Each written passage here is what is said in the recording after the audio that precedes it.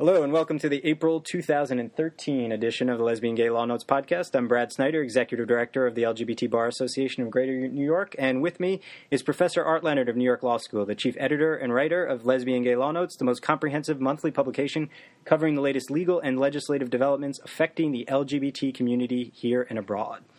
It's going to be a fairly obvious place for us to start with this podcast. It's the same place you start the April issue, and that's with the monumental oral arguments in the U.S. Supreme Court in the Prop 8 and Windsor DOMA case.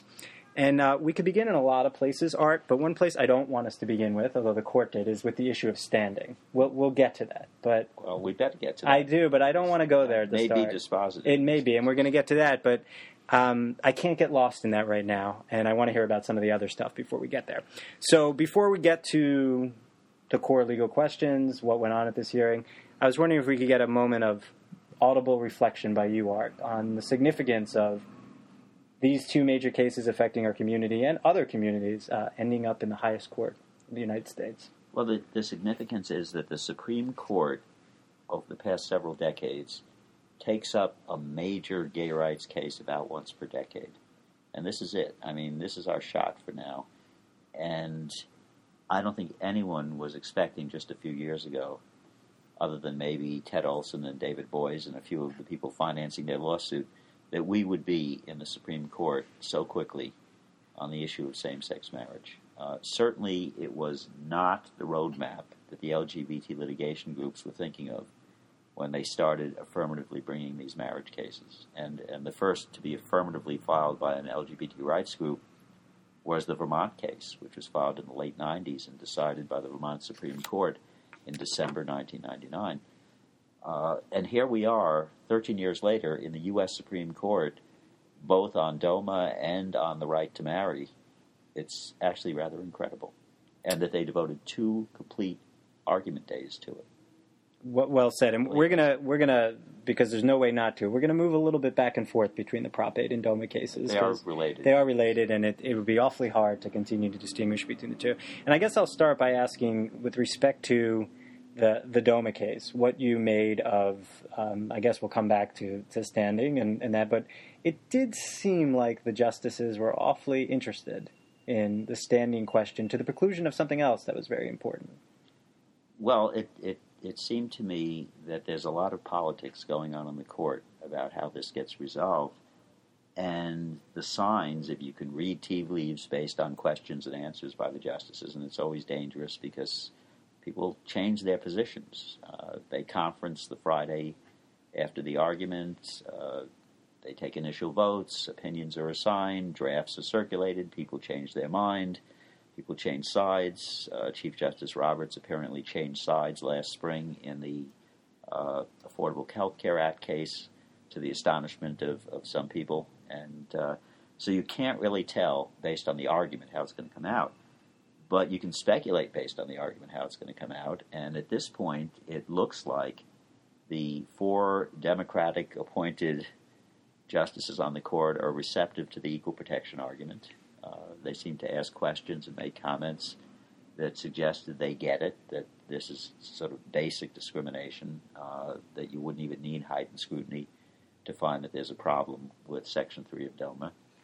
That Justice Kennedy is just sort of in the middle there trying to figure out where he comes down. But he didn't say much on the equal protection stuff. What he was concerned with was federalism.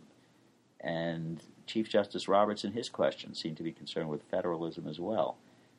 With the idea that Section 3 of DOMA somehow abridges the right of states to decide who can marry. And Justice Ginsburg's comment on this point about skim milk, which I guess is probably one of the quotes that will live from this oral argument, the idea that comparing marriage with full federal and state rights to marriage with just state rights is like comparing whole milk and skim milk. Sort of marriage light, and that would create an equal protection problem, but it also would create a federalism problem in the sense that it deprives the states of their ultimate right to decide who can marry. And why do we... there's been a lot written now about this, and we spoke a little bit about the idea that we can win the argument and lose the war. And lose the well, maybe not the war. Well, we can win this battle, but well, if we define the war as winning marriage equality nationwide, that's the war we're engaged in, and we have individual campaigns in particular states, and we have our federal campaign under the 14th Amendment. And if the court decides this case on federalism grounds without deciding that there's heightened scrutiny or without even going much into an equal protection analysis, and picking up on Justice Kennedy's observation during the argument where he says that somehow Section 3 of DOMA is coming close to interfering with the right of the states to decide who can marry, then we may have problems in our marriage litigation. We have cases pending from Nevada and Hawaii that are pending on appeal in the Ninth Circuit under the 14th Amendment, suggesting a constitutional right to marry based on equal protection and perhaps due process, but I think equal protection has been the main vehicle for the arguments now. And what though takes this out of the realm of loving? I mean, why is it the case? I mean, I realize there was no DOMA-like statute, but at the core is the question of whether something a state, a restriction a state has put on a certain type of marriage. And the state of Virginia argued in Loving versus Virginia that for the federal courts to step in and invalidate Virginia's restrictions on interracial marriage would be violating states' rights. But the court says states' rights are subject to federal constitutional restrictions, and one restriction is that you don't violate the Equal Protection Clause, and another is you don't violate the due process. So how do they get out from under that? I mean, if we presume, and they issue an inconsistent decision, which the Supreme Court has a habit of doing. You just beat me to that then, because I want to afford the presumption to some of the justices that I don't find their jurisprudence particularly friendly to us, that at the very least they'll want to be somewhat consistent. That they might be aware of, the inconsistency that might come from, and various concerns over precedent that they've expressed in other cases might actually matter. No? Well, this is a point that I make to people when talking about the Supreme Court. We tend to don't destroy my. We talk about the Supreme Court as if it's a unit, and it's not. It's a collection of 9 individual justices, and the membership changes from time to time. And individual justices change their minds about particular issues from time to time. And it's, what you can get 5 justices to agree to is the decision of the court. And that can change over time. And we see that. We see the court changing its mind. There's one famous example of that, the question whether the federal government could impose the Fair Labor Standards Act on the states for purposes of state government employment. Can the federal government dictate minimum wage and overtime requirements for state employees? And there's a big federalism argument there, because that's imposing significant financial expenses. And the court dithered on that. They went one way, then they went another way. A change in membership of the court changes the balance on that, and they ended up reversing a prior decision in a relatively short period of time. In a slightly longer period of time, we saw Bowers versus Hardwick get reversed 17 years later. As I think it was Justice Sotomayor pointed out during the oral argument on, I guess it was the Prop 8 case, she said, well, it took us 50 years to reverse separate but equal. Right. But eventually we reversed it. The point is that the court changes its mind, but the court doesn't have a mind. What the court has is 9 minds at any particular time. And this leads right into, I think, one of the more recognizable exchanges from the argument, which is Scalia and Olson on Prop 8 going back and forth, and with Scalia saying, tell me when it became unconstitutional. Tell me when. Yeah. And your answer to that was when, and it was Olson's answer to it, right? Essentially, when the court finally says so, right? Yeah, because, the principle of equal protection is adopted when the 14th Amendment is adopted in 1868. So theoretically, from that point forward, gay people in the United States had the right to marry. It's just no one had recognized it yet, and no one had even made a claim to it yet. Olson responded, and they always tell you, in moot court, they tell you never respond to the judge's question with a question. But that's impertinent. It's improper. But Olson did. And when Scalia asked when did it become unconstitutional, he said, well, Your Honor, when did it become unconstitutional? to ban interracial marriage? When did it become unconstitutional to segregate the schools? Yeah, and Scalia did not enjoy the question. He said, I asked the questions. Yeah. You don't ask me the questions. But the point is that Scalia has a fundamental difference with most of the rest of the court, much less the rest of the legal profession, about the issue of the living Constitution, the idea that over time we discover new applications for existing principles. And Kennedy made this point very eloquently at the end of his Lawrence versus Texas decision, the Texas sodomy law decision. He says, that we can be blinded to certain truths, and over time we become enlightened, and we realize that laws that seemed reasonable at one time no longer seem reasonable in the light of our current understandings. And so he said, perhaps when they adopted this Texas sodomy law decades ago, it seemed like an appropriate thing, but from what we know today about gay people and who they are and how our society has evolved, it no longer seems reasonable. Well, and on Lawrence, I don't want to spend too much time on Scalia because it troubles me to give him that much air. But on the Lawrence decision, though, I mean, and other people have asked this, and I guess an answer to it is just they don't care, is Scalia's dissent in Lawrence would seem to predict if you couple his dissent, which sort of mentioned that once you remove the ability to, sort of express your moral disapproval of gay people, be careful because marriage is next, and that was his prediction, and there'll be no way to say no to it. If you combine his prediction and his logic in that case with his supposed respect for some precedent in the court, should he really be so opposed to ruling this way? Well, he'll say, I was dissenting then, and I was saying, if you accept the majority's reasoning in this case, then you have to accept the argument for same-sex marriage. Now, I hope that that's very persuasive to Justice Kennedy, because Justice Kennedy wrote the Lawrence opinion. Right. And so Scalia was basically saying to Kennedy, look, Kennedy, if this is the way you're going to go, then you've got to vote for same-sex marriage when that case comes down the pike. And I hope that in this one instance, I hope that Justice Kennedy takes Justice Scalia's advice and votes for same-sex marriage. All right, so let's move from Scalia. And correct me if I characterize this wrong, but I was struck by, you're clearly talking about the federalism argument in DOMA, and that was one very significant part of these two cases overall. But in the Prop 8 case, you had the attorney for the proponents of Prop 8. Chuck Cooper. I was going to call him Cooper because I didn't know his first name. Essentially conceding that there was almost nothing other than, at this stage, the procreation argument and the connection between marriage and procreation that could possibly justify the exclusion, meaning there was nothing left on the table. He went even further. He was asked, I think by Justice Kagan, he was asked, is there any area outside besides marriage in which it would be justified for the government to discriminate based on sexual orientation? And he basically said, well, I have nothing for you on that, Your Honor. He had no response to that, although he later tried to rehabilitate himself a little bit on that. But the point is that the argument in the Prop 8 case has been held up to quite a bit of ridicule on the theory that this responsible procreation thing is kind of like a crock. But I think people have to understand that they're wielding this argument in various ways. And one of the ways they're wielding the argument on the procreation is they're saying, look, in order to find an equal protection violation, you have to find that similarly situated people are being treated differently for no sufficient justification. All right, they say, let's look at same-sex couples and opposite-sex couples. How do they differ? Musical taste.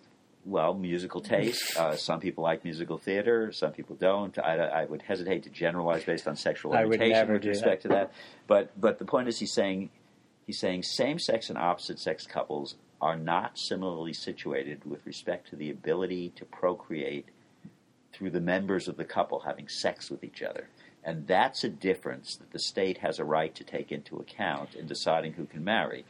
And he says, if procreation is relevant to marriage, if it's one factor that's relevant to marriage, not the only factor, but if it's one. Well, it was more than just one. Yes, but if that is a factor that the state can take into account as being a consideration about, why we create this institution, why we grant these rights, et cetera, then these two sets of couples are not similarly situated.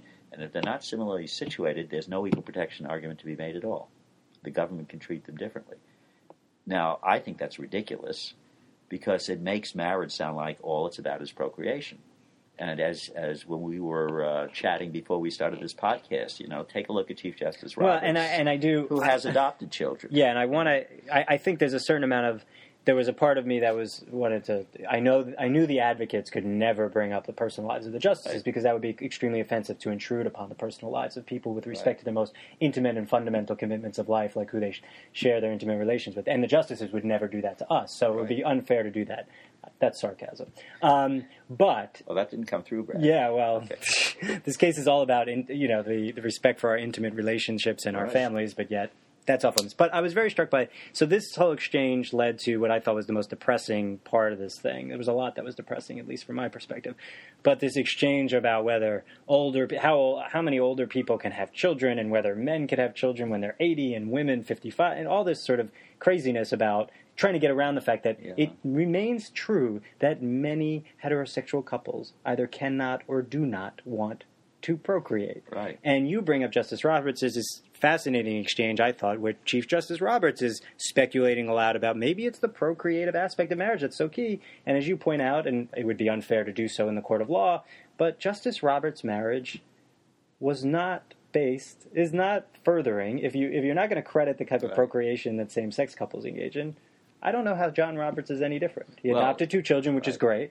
But he didn't procreate in the way they're talking about. Well, you see, here I think it was Justice Kennedy who really cut through to the core of this when he says, well, look, 40,000 kids being raised by same-sex couples in California alone. I don't know where he got that figure, maybe from a brief. NCLR tends to put figures like that in their amicus briefs. So he says, all right, 40,000 kids being raised by same-sex couples. Don't they want their parents to be able to get married? Don't their voices mean something? Don't their voices mean something in this case? And he actually alluded to that the next day in the Doma case as well. He just sort of, in brief passing reference, he said, well, what about the children? And it seems to me that that's an important issue for Justice Kennedy, and it helps to explain why this is not just about procreation. It's about procreation and who you're going to live with and who you're going to share your life with, and it's also about raising children. And surprising to a lot of people, the proportion of same-sex couples who are raising children, both gay men and lesbians, that a lot of same-sex couples are raising children. And those children are being deprived of the benefit of having their parents be married. And the stability that might come to that, the benefits, entitlements, and not the to mention the message that it sends for their families not to be treated completely equally under the law. I mean, there's an emotional component, a psychological component to this. There are economic components to it.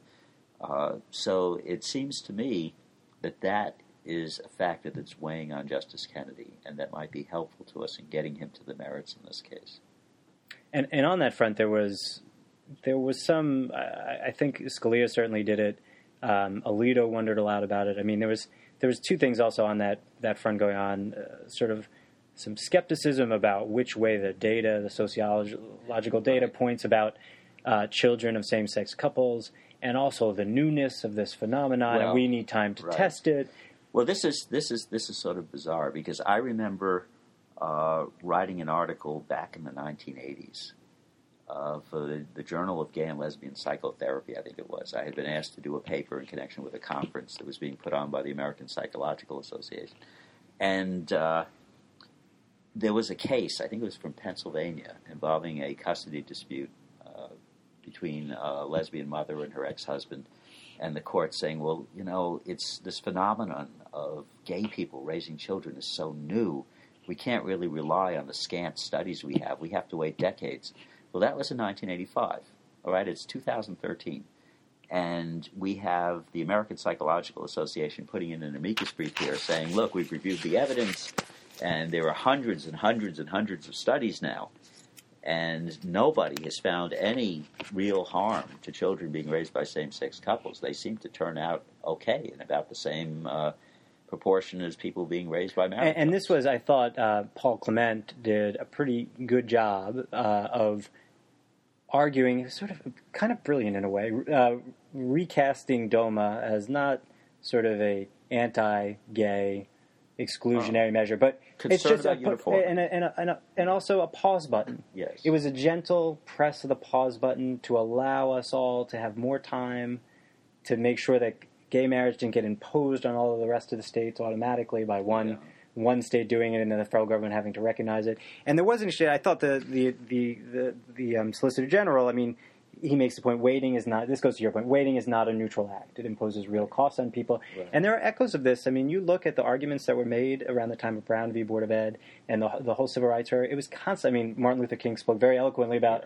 the idea of enough waiting. We've heard the argument, and how long can we wait? Right. You know, and how many people out there are going to suffer while we wait? And then the last thing, sorry, I may be a little influenced by having reread some of his work, is like, who are some of these people to decide how it feels to have to wait, right. why this gets worked out? This is the sense of listening to the recording of the argument and following along in the transcript and saying, look, they're talking about my life here. Right.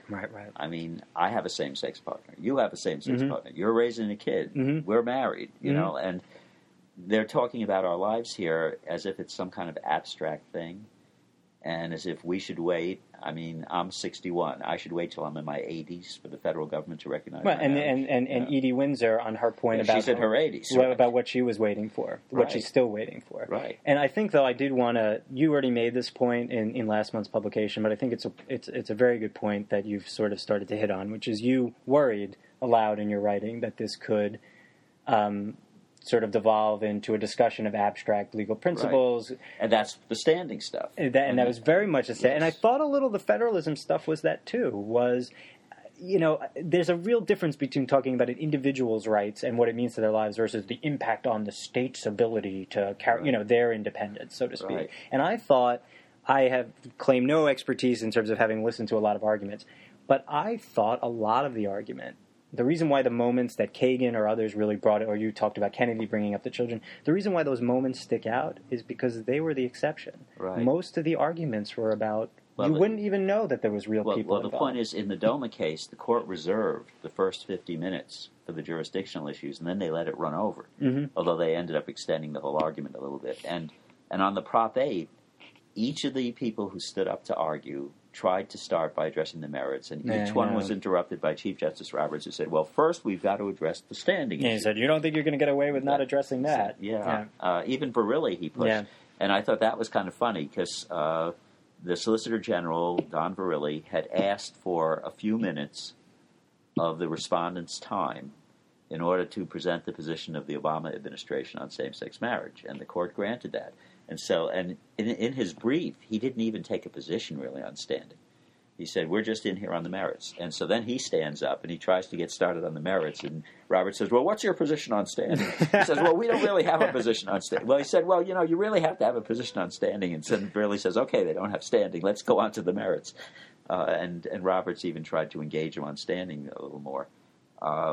You know, using up his time. Although, to be fair, the court did extend the time on the Prop 8 as well. I want to ask you, sorry to jump in, I want to ask you one question that I haven't prepped you with at all, so maybe you don't have a good answer either. And then I want to get your takeaways before we cut short the discussion here, is that there was an exchange, it was mainly led by Chief Justice Roberts, particularly in the DOMA case, on the federalism point, and he pressed both the Solicitor General and counsel for Windsor, Roberta Kaplan, on the question of, well, would you have the same concerns if the federal government went in the complete opposite direction, saying we will provide the equivalent of marriage benefits for same-sex couples or anyone else we define as a married unit.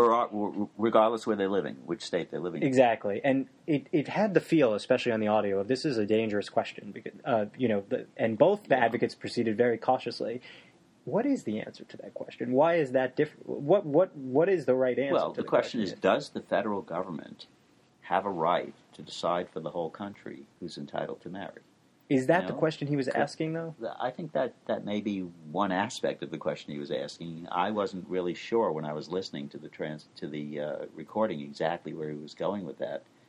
But it seems to me that Roberts and Scalia and Alito are very much committed on this sort of federalism thing, that we have a federal government of limited powers and that we should preserve the rights of the states to decide policy issues that are state issues. And if you look at Article 1 of the Constitution, which enumerates the powers of Congress, there's nothing about domestic relations law there. I mean, obviously, Congress needs to get into that issue in terms under the necessary and proper clause to do their other stuff. Like they got to make bankruptcy laws, they got to make laws on immigration and stuff. And so for purposes of those laws, we have to have a definition of family. Who should get to file jointly in a bankruptcy case, who should get to be able to sponsor a spouse for citizenship. Right. So Congress does have to get into issues of defining family, but Congress doesn't have any general authority in domestic relations law. And but I mean, I thought what he was asking was, would that be undercutting? Would it be undercutting the states to be able to do a permit? And where he took this in a hypo. The couple that marries in New York and moves to North Carolina, and would the federal government have to continue to respect their marriage when the state where they're living doesn't? Mm-hmm. And that's where Robbie Kaplan sort of gave a concession, and I was a little aghast when I first heard it. And then I thought about it a little more, and I decided, well, she's trying to limit any damage in this case. And she says, what we're concerned about, Your Honor, is the states that recognize. We want the federal government to recognize the marriage and the states that recognize the marriage. That she didn't want to make a broader statement. And, I think, and there's been some speculation in the legal press since the argument, that this could create a real mess. That is, if the court strikes down Section 3 of DOMA, but doesn't rule on the merits in the Prop 8 case, we end up having a situation where people have a federal marriage status and a state marriage status, and people are moving around, and some people predict that the result could be rather chaotic, that people have two different statuses at the same time, married and single. But the point is, that's true right now, which is why we do have some chaos right now. I mean, I am married for purposes of New York state law and not married for purposes of federal law. And if I go across into Connecticut, I'm still married because that's where I got married. But if I go across the Hudson River to New Jersey, I'm not married, but they'll call me a civil union partner. Mm-hmm. And I've never been involved in a civil union. So, it's really strange. And, of course, the federal government doesn't recognize my marriage at all. So I think we have a chaotic situation now. I think that's really well. It would be a different chaotic situation. It might be slightly better to have that kind of chaos. But it helps to explain why these cases are interrelated and why what would really make the most sense as a matter of public policy, although I suspect the court's not going to go there, would be to rule on the merits for us in the Prop 8 case and the DOMA case. So we would have universal same-sex marriage in the United States. Hallelujah. But in terms of predicting what's going to happen, I think, there's pretty much of a consensus at this point among most observers that what's likely to happen is that the court will find that the proponents of Prop 8 didn't have standing, and the result will be we'll get same-sex marriage in California, although there may have to be some cleaning up litigation in the district court to decide the scope of Judge Walker's order when it's actually implemented.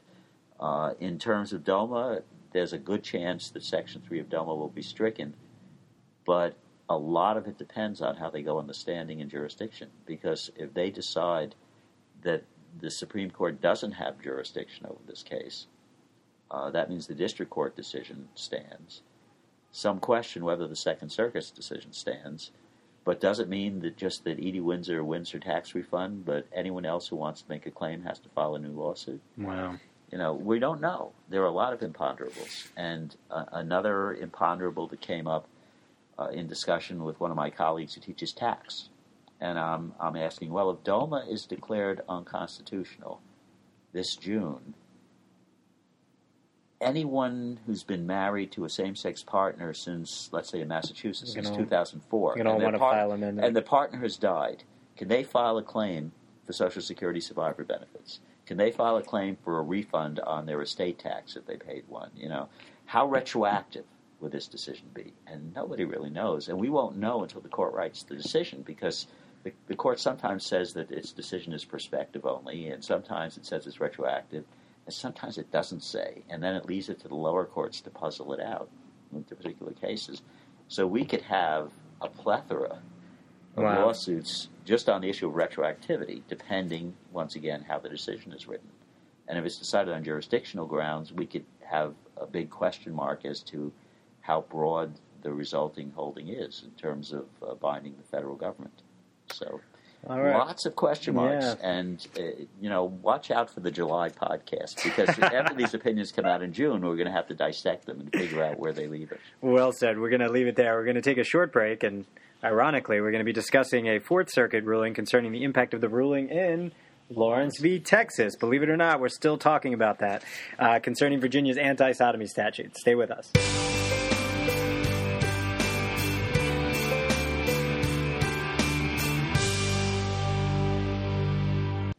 All right, we are back discussing the case of McDonald v. Moose. This is a case out of the U.S. Court of Appeals for the Fourth Circuit, and there the court determined that Lawrence v. Texas, the monumental Supreme Court decision from 2003, renders Virginia's continuing anti-sodomy statute facially unconstitutional under the Due Process Clause of the 14th Amendment. As our listeners no doubt will recall, in Lawrence, the court struck down a sodomy statute that applied only to so-called homosexual sodomy as opposed to being applying across the board. Now, you're going to help me a little bit with the facts here. So a man is arrested for criminal solicitation of a minor. And as part of that, for criminal solicitation, you need an underlying predicate felony to support that charge, right? So what is the predicate here? It's his effort to commit sodomy, specifically to his effort to solicit oral sex from a minor, which is a crime under the Virginia sodomy statute, which is called the Crimes Against Nature statute, right, which I know many sodomy statutes are called, but the older ones. The older ones. It still was sort of pretty jarring to hear that language. That's like going back to Blackstone. Yeah. But in this case, I mean, just to flesh it out a little bit, he was 47 at the time. She was 17. And they were in a parked car in a retail store parking lot.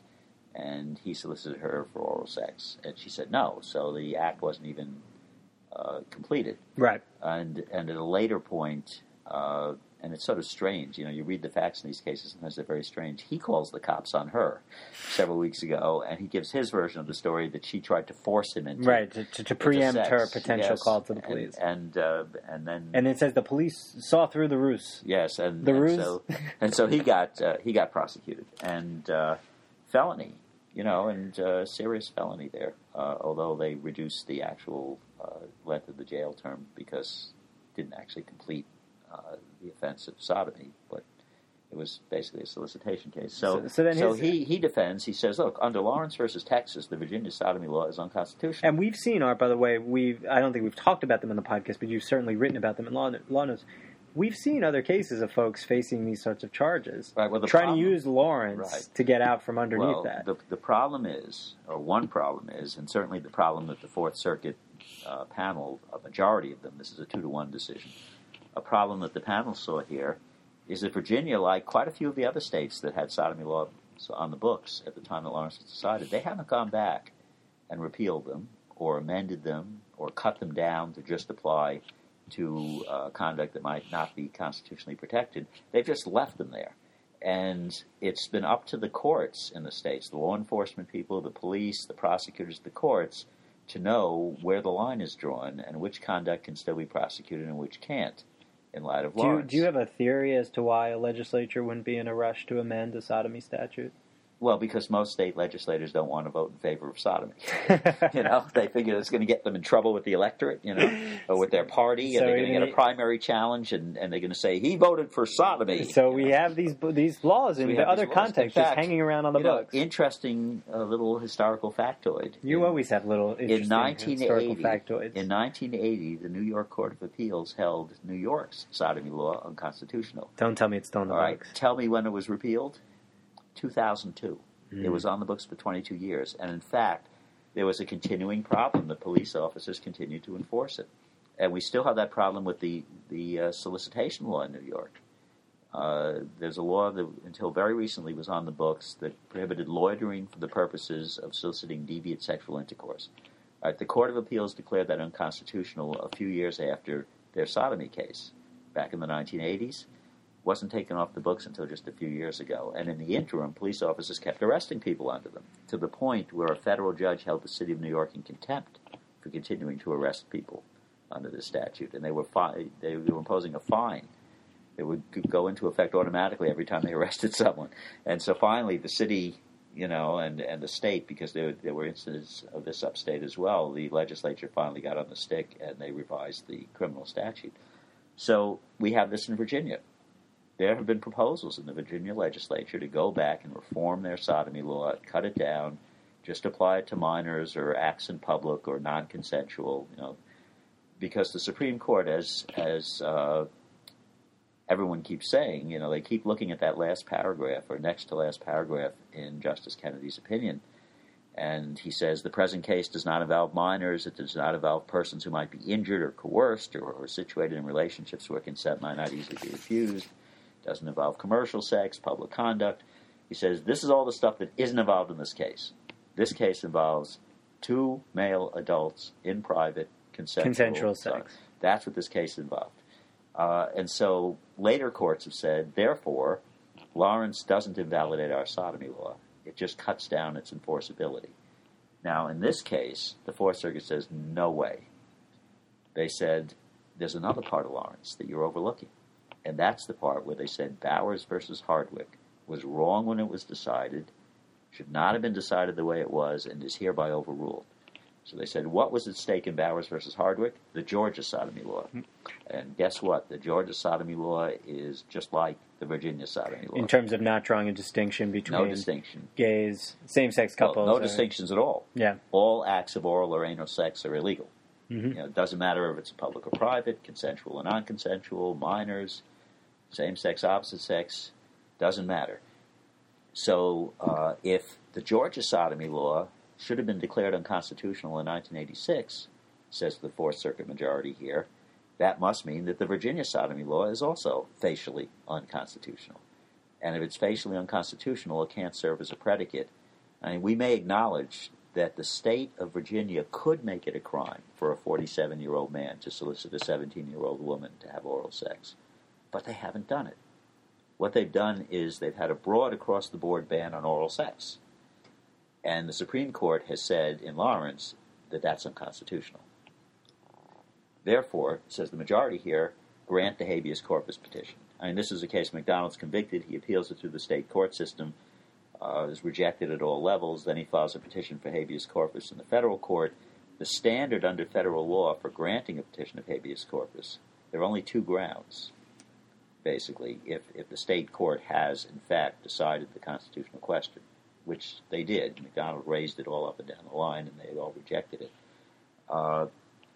One ground is that the state court's decision is clearly wrong under federal constitutional law as declared by the U.S. Supreme Court. Mm-hmm. That's one ground. The other ground is that the record before the court factually just doesn't support the conviction. And the second ground isn't relevant here.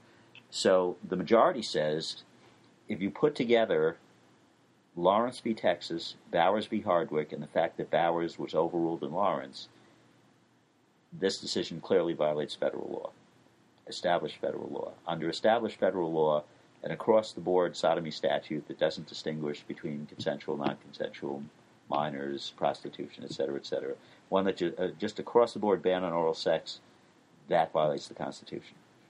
The dissenter says, hold on a minute. The Supreme Court was not all that clear. Lower courts have been divided about what Lawrence means. There isn't total unanimity of view as to the scope of that decision. Furthermore, he says, when you look at that paragraph from Justice Kennedy, the present case does not involve minors, etc., he says, that makes it sound like Lawrence was an as-applied ruling, not a facial unconstitutional ruling. Because he was wondering aloud about circumstances in which... Because the Texas homosexual conduct law did not distinguish on grounds of one party being a minor or on grounds of public versus private or consensual and non-consensual. It just banned gay sex.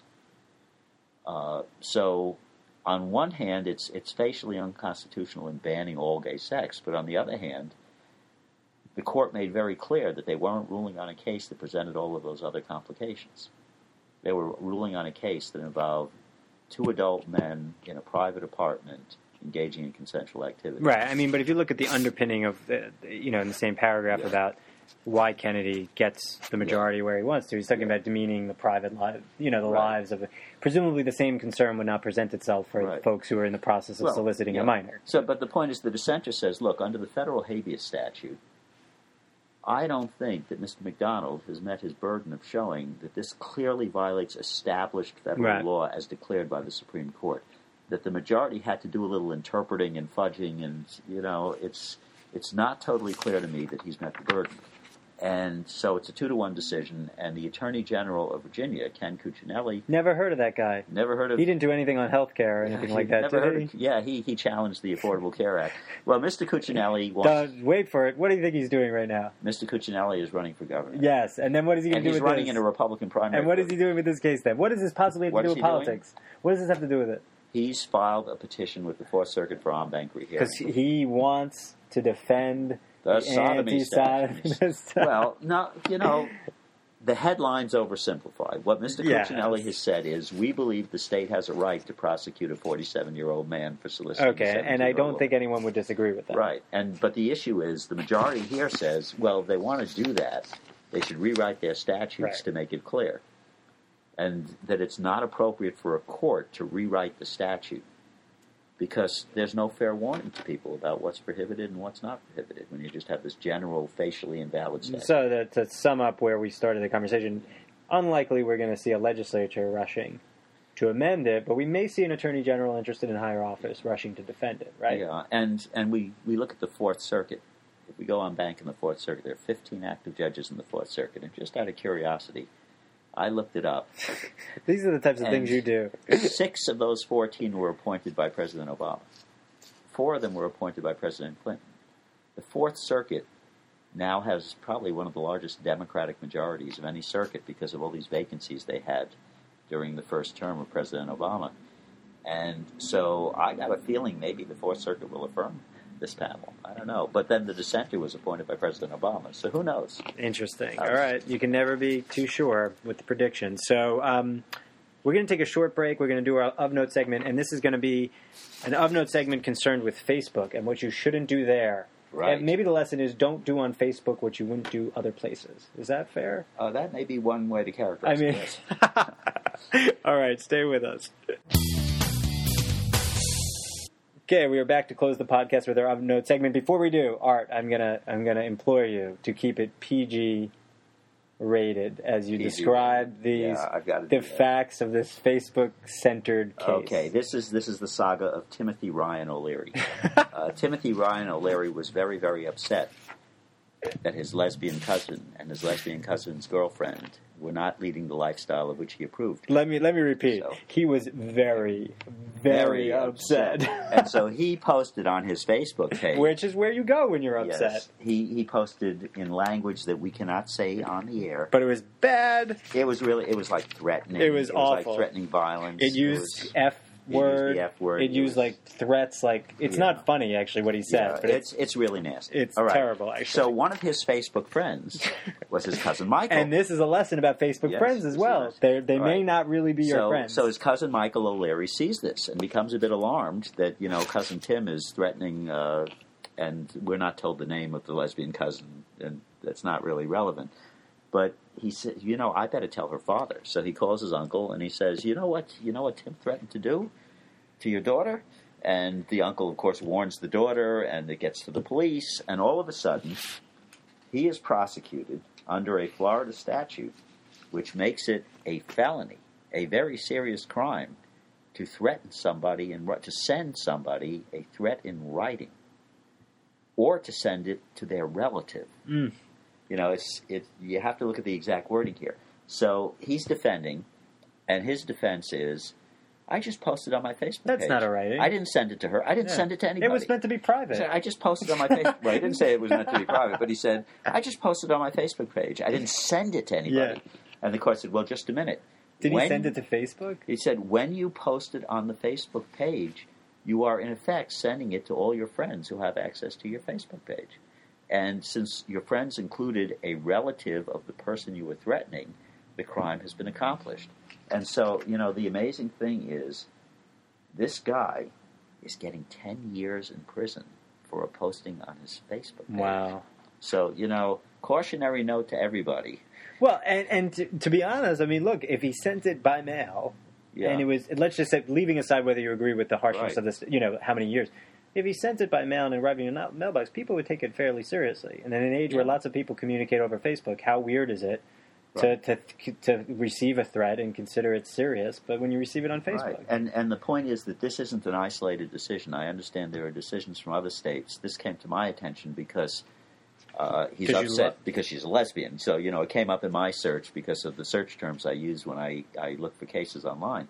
But similar threats posted on Facebook and in other social media have been held to violate these criminal statutes about making direct threats. I'll close with, I actually give the court some credit in the sense of recognizing the modern sort of adaptation of the traditional writing is most of us, I'm sure text messaging would be the same thing. Right. Writing is writing. Writing is writing. Writing. Let's leave with that. Writing is writing. Writing is writing. From a writer. Yes, and a rose is a rose. On that note, exactly. But that brings us back to the whole full circle of rose by any other name. I mean, we got into that a little bit in Prop 8 and Doma with Roberts' it's just the label. Yeah. It's just the label. What is marriage? What is marriage? It's like, well, let's label you something else. Okay. All right. Enough about that. That's all the time we have today. Thanks for listening. To read the latest issue of Law Notes, please become a member of Legal or Law Notes subscriber by visiting us at le-gal.org.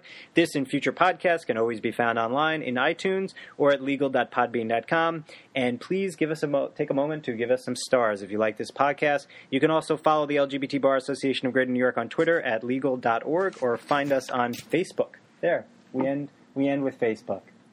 Fine. Fine. Thanks for listening.